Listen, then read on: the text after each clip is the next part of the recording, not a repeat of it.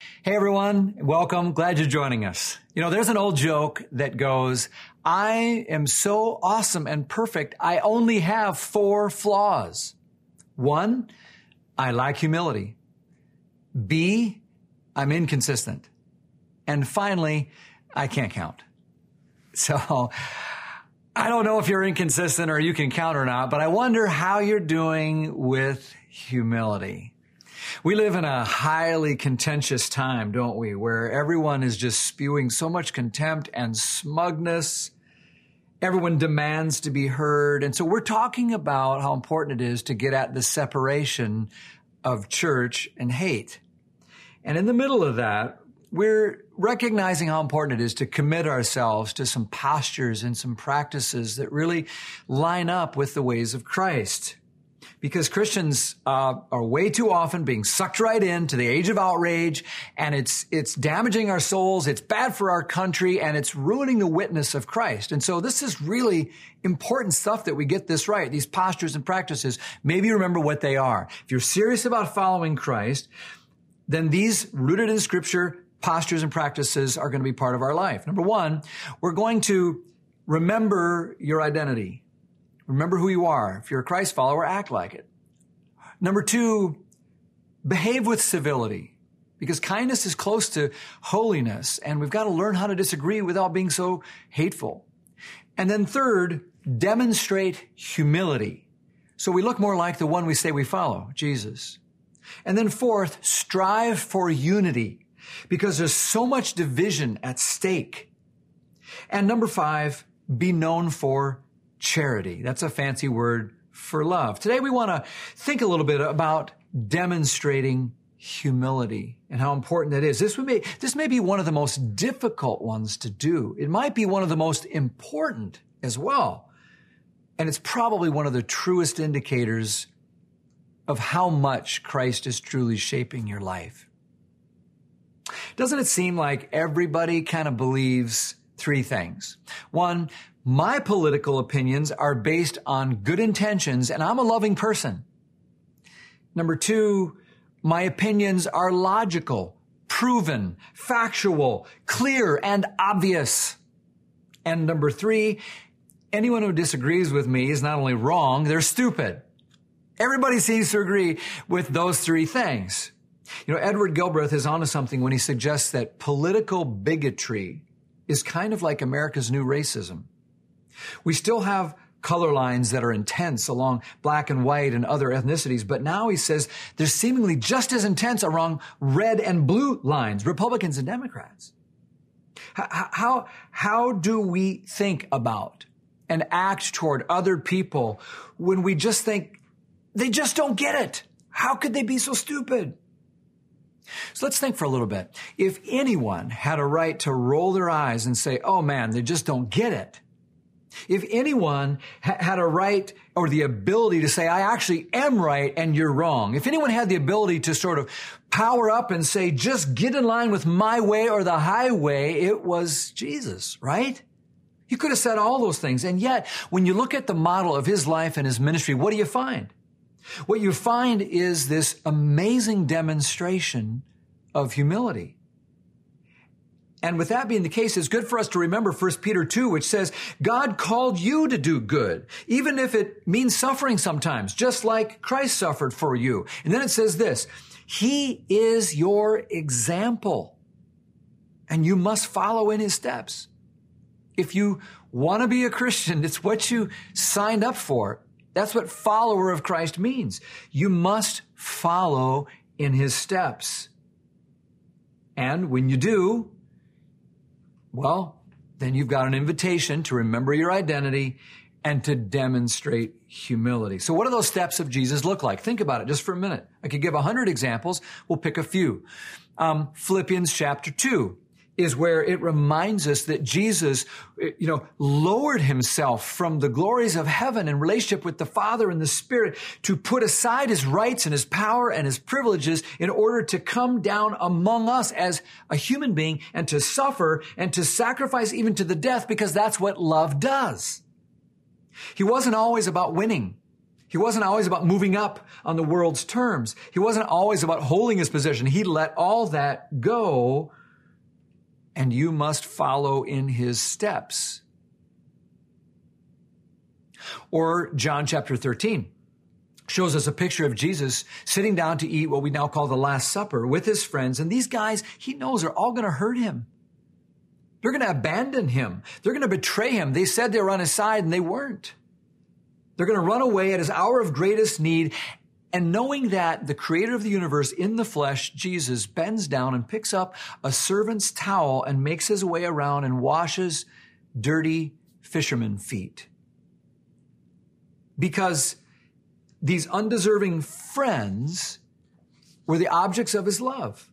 And he was more about God's mission than he was about having his own hurt feelings. Jesus loved undeserving friends who hurt him. And you must follow in his steps.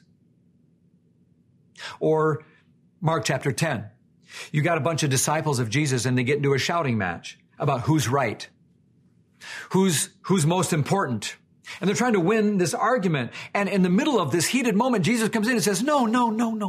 I would expect that kind of behavior among like some political leaders or religious leaders who don't even know God. I would expect that, but not so with you. You're supposed to be different. He says, if you really want to be great and first place, then serve everybody. He says, even I, the Son of Man, didn't come to be served, but to serve and to give his life as a ransom for many. And you, if you want to follow in the steps of Jesus, are going to have to figure out how to do that too. There's so much we could say about Jesus and his demonstration of humility, but I think first it might be wise to just pause and remind ourselves humility is often misunderstood. It gets a bad rap. A lot of people mistake humility for a kind of weakness. They think it means being a doormat or letting people walk all over you. That's not humility. Humility is actually a lot harder than that. For the Christian, humility comes out of a place of being so filled up with Christ, so assured of who you are, that your identity is solid, so that you're not desperately trying to prove something to everyone all the time. When you humble yourself, you don't have to defend yourself so anxiously. You don't get offended so easily because you know who you are in Christ. It gives you a strength, and out of that strength, then you can enter calmly and confidently, courageously into discussion, even debate, without having to pull an Alexander Hamilton. Why do you assume you're the smartest in the room? Because humility says, I don't have to be, because I know who I am in Christ. Jesus lived in an age of outrage as well, and yet it was his identity. He knew who he was that allowed him to enter into hostility and still show humility. Are you able to do that? When everything is hostile, can you still be humble? We're talking about this identity flowing into how we act. And we said, there's some things, if we're going to be followers of Christ, there's a gut check. One, we've got to walk according to the ways of Jesus, follow in his steps. We've got to live according to the will of the Spirit, and then obey according to the Word of God. So let's be honest. When you talk about humility, there's not a lot of humility going on out there these days. And even ourselves, let's be honest, we struggle a lot of times because we've got reasons for arriving at the opinions and the positions we do, don't we? We do. But being humble doesn't mean you have to abandon all your positions. It means you hold them loosely, though, granting the possibility that others might also have some good reasons for landing where they have. That's what humility looks like. Without humility, you simply can't imagine anyone's perspective but your own. And so you just go through the world that way. And so when someone says something like, it's just so obvious, how can anyone not see this? There's a lack of humility there. Humility is connected to wisdom. When we insist that others view the world as we do, it just shows that we don't know as much about the world as we think we do. When we insist that there's only one way forward and it just so happens to be my path. When we're unswervingly convinced that if everyone would come around to my point of view, the whole world wouldn't be so screwed up. Well, we may be right, but that attitude conveys a lack of humility in the way we communicate it. When we declare, as Christ followers, how can you hold that position? How could you even think about voting for that candidate and call yourself a Christian? Now listen, with all due respect, I'm not trying to hurt anyone's feelings or stir anything up here, because I totally understand those statements. I've thought them, said them myself. But as Christians, even though we have some super strong convictions on important issues, if you really stop and think about it, as convicted as you may be about any of that stuff, friends, honestly, we have to humble ourselves and recognize it's just ignorant and arrogant for us to make just proclamations like that. Humility is the gift that comes along and says, I don't presume to be the smartest person in every room. I'm not the arbiter of all truth and justice in the world. I don't presume that I have a corner on intelligence. So if you have any questions about anything, ask me, because I'm sort of fount of all wisdom and knowledge. Instead, I can be humble enough to recognize that, everyone comes to their perspectives and their opinions and their ideas and their stances on politics and a lot of other things as a result of this sort of complex array of personal background and experiences and influences that we've had all through our lives. Things like whether you grew up in the city or the country, your race, your ethnicity, how much money your parents made, whether you had good or bad childhood, or just 1,000 other things that have shaped the way you think and feel about so many things. And then you recognize I'm the result of a complex array, and so is everyone else a result of theirs. And the ability to remember that and to appreciate the fact that people usually have really solid reasons, even though you may disagree with them, or they may be different than yours, for landing where they did. It's a reminder that we're finite human beings. None of us is all-knowing as much as we like to think we are, as much as we like to assume that our opinions are actually sort of tantamount to fact. 1 Corinthians 13 says, we're all looking through a glass darkly. It's a reference to the old mirrors in the old days in the Bible times where you'd look and you could kind of make it out, but not really. That's how all of us as human beings are looking at reality, doing the best we can. 1 Corinthians 13:12 says, it's like a puzzling reflection in a mirror. Now, one day, God is going to enable you to see everything with perfect clarity, but not yet. All that I know now is, everybody, I wish you could say it with me, partial and incomplete. Partial and incomplete. The Bible reminds us you don't know everything. And that should humble us. A pastor friend was telling me just this week that he's never been more exhausted in ministry. The COVID stuff and everything he's trying to do, he says, I think part of it is I've never disappointed so many people all at the same time, even with the same decision.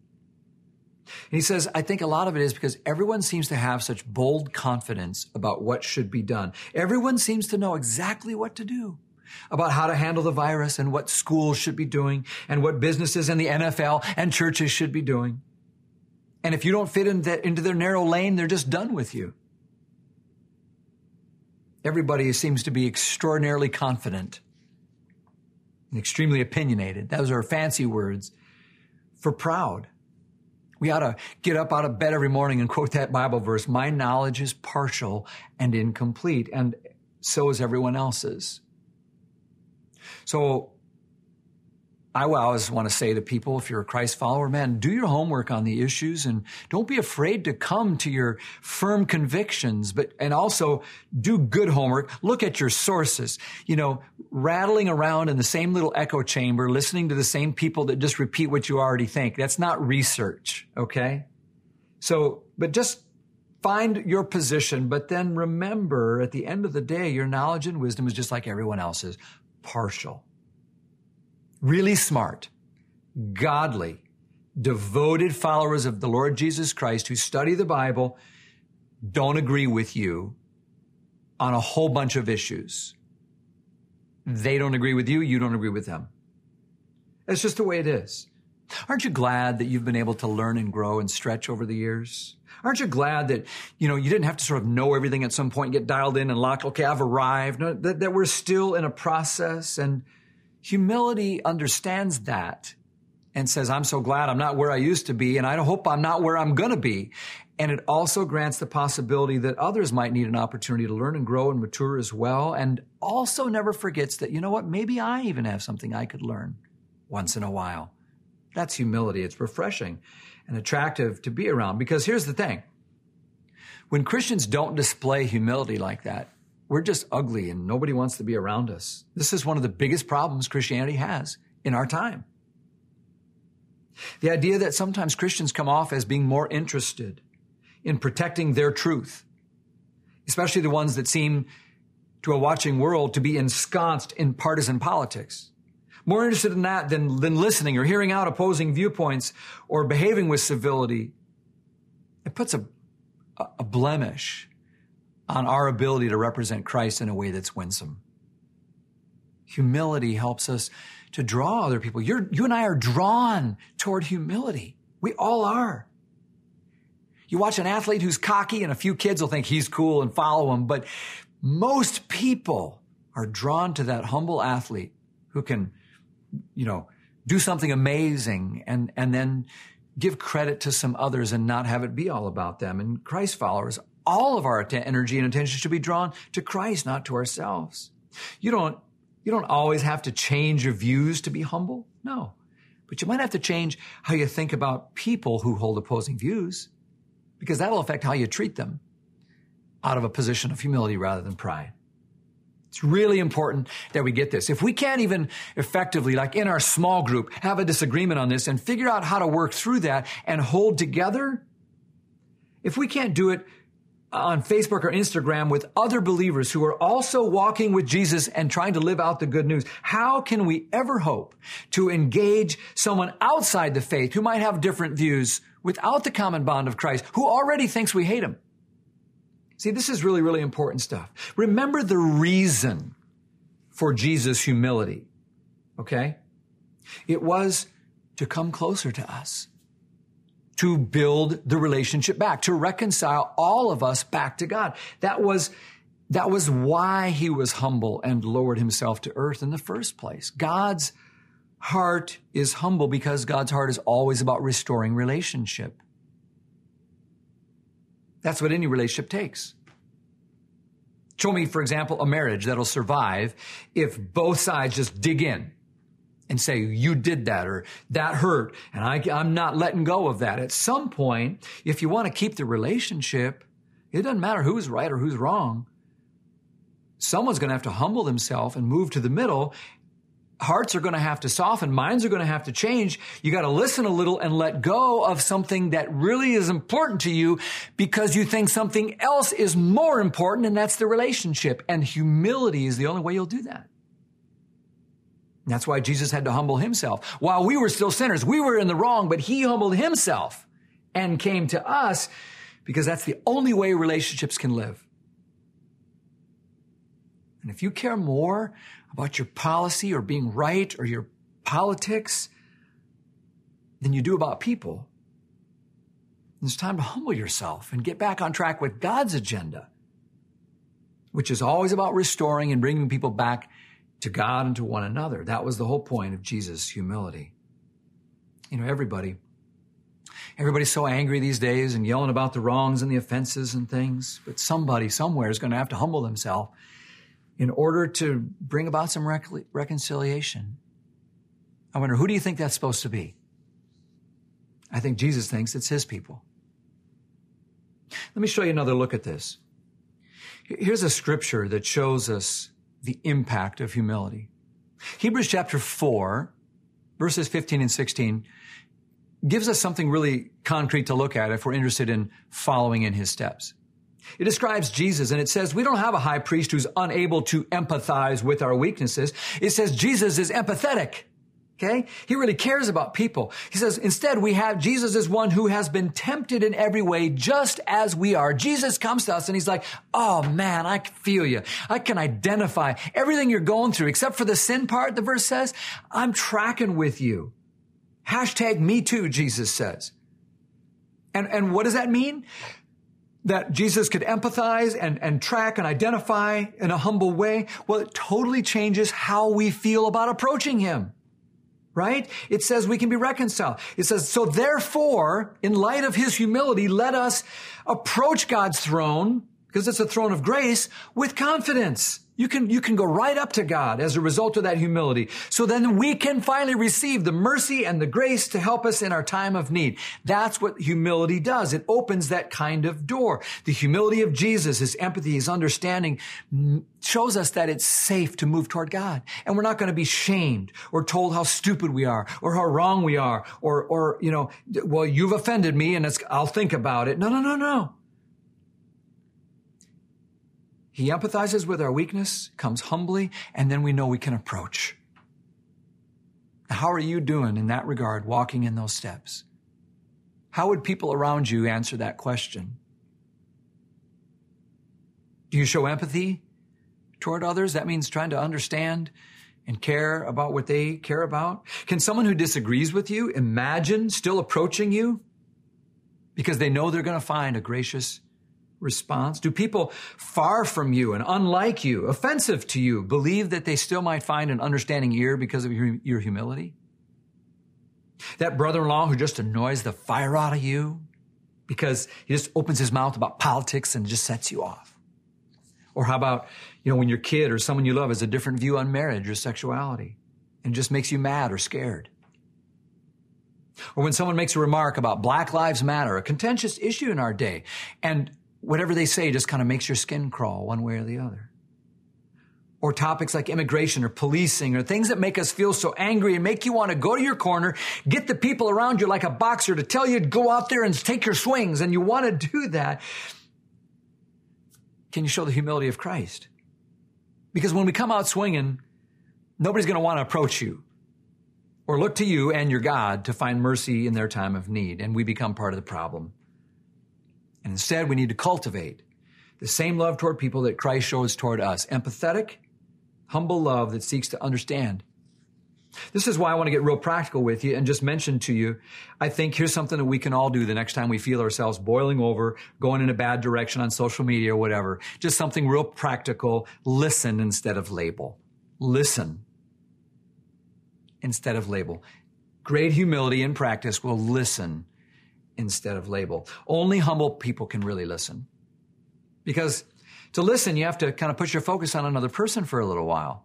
You have to kind of stop thinking about yourself and demanding, that what your ego wants is the most important thing. When you refuse to do that and you keep talking about you or assuming, you already know what that person's going to say, that's just a function of our pride.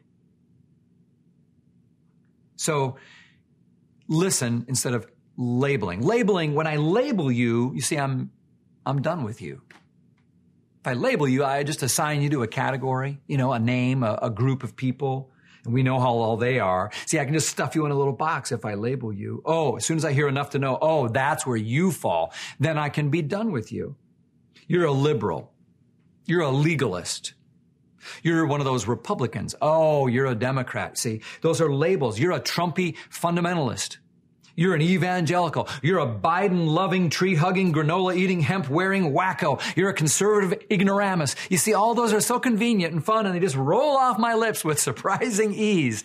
Because if I can label you, I'm done with you. But Jesus doesn't call us to be done with each other. He calls us to love not only each other, but our enemies. Seeking not so much to be understood as to understand. James 4 says, humble yourself before the Lord, and he will lift you up in honor. Then the very next verse links our humility to this. So don't speak evil against each other. When I try to lift myself up in front of you to make myself look good or smart or witty or right, that's my pride. The Bible says instead of lifting myself up in front of you, I'm supposed to humble myself in front of the Lord and let him lift me up in due time. James 1:19 and 20 reminds us that, we're so conditioned in our time to live in this fast-paced, quick-moving, respond quickly, get a zinger out there right in the moment. Big points in social media and the world for having a quick, sarcastic answer. Sadly, I'm pretty good at that game. But there's a different humble way. Verse 19 and 20 of James 1 says, be quick to listen, but slow to speak, and then slow to become angry. I think one reason we're supposed to be slow to anger is that, often we regret it when we speak quickly. It's a stupid answer, not thought through enough. This happened to me recently. There was a post on Instagram. It was about race, and it made a strong statement, and I commented on it, and I thought I had a good point. Something others didn't seem to be thinking about, and I care deeply about that issue, so I chimed in and went on. I didn't realize or take time to look at what others were really posting and how it was impacting others, and I didn't really stop to think about how my reply might sound or how it could be taken out of context, especially on social media, where everything is skewed negative and there's so many gut feelings. I just rattled off my response and went on. I was horrified to discover some of my staff came and said, do you realize how offensive that is, what you said? And I was shocked. I was like, what? Are you looking at the same post? We eventually sat down on a Zoom call, and I had to listen and hear their perspectives. And once I slowed down and I looked at the context, it was like my eyes were opened, and I could see how what I said could be so misunderstood, so hurtful and insensitive, and how it had hurt my friends, how it had damaged my name, how it had injured the witness of Christ. And I'm so grateful that the Spirit of Jesus was with me strong enough in that moment that I didn't want to just keep insisting that they didn't understand what I was trying to say, and instead could just say, I am so sorry because I didn't see it. I didn't know. I didn't realize it. I didn't reflect. I was quick to speak and slow to listen. Humility is strong and confident like that, and it helps you slow down. It helps you step back and not be so defensive, and maybe more of us ought to pray through that filter before we post. I'm going to try to commit to doing that. Friends, you don't need to step into every debate. The world isn't waiting with bated breath for your next political comment, okay? Oh, I'm so glad you said that. Now the whole world is back on its axis. No, it's probably okay if you don't say anything. When pride rules your reactions and you feel like you need to respond to every insult, check your spirit, because humility can take a poke and walk away. You got to know when to hold them, know when to fold them, know when to walk away, and know when to run. Thanks, Kenny Rogers. Big part of humility is listening. Slow to speak, whether you're talking about your teenage daughter or your spouse or a lonely relative or a small group member or some political enemy you have. Tell me more. Help me understand. I want to listen, not label. Can we just clarify one last thing?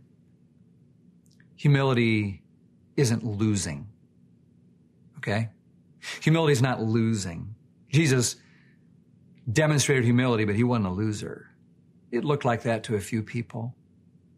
I wonder if it even felt like it to him in a moment or two, but humility is not weakness. It's not cowardliness. It's building a bridge and showing love and relationship with the strength of God in your identity. And in our world with such a lack of humility, it's one of the greatest turnoffs and obstacles that people have to the mercy and grace of God. Once in a while, we just need to commit to demonstrating humility. One time I saw this in my living room. I'll never forget that moment. Two very unlikely brothers in Christ became friends. One was a black man who grew up in inner city Baltimore. And the other was a white cop who worked the beat downtown Baltimore for many years.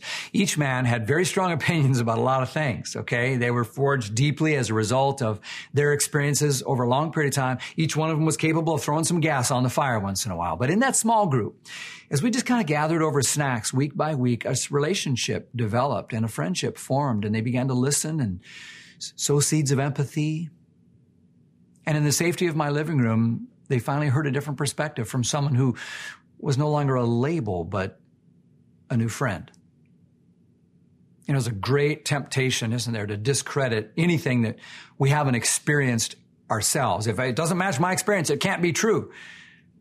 But when you listen to a friend, you learn that's not true at all. And that's what happened in my living room. They listened to each other, and they got past some of the ignorance and the fear and the stereotypes. And one night, the political tension was super thick. But we all just watched something beautiful happen because they had built this bridge of relationship and that held up on the trusses of trust, and it could finally hold some of the weight of truth. And they said some really important things to each other, and they humbled themselves and listened and showed respect. And they knew that a harsh word stirs up anger, but a gentle answer turns away wrath. And they did that.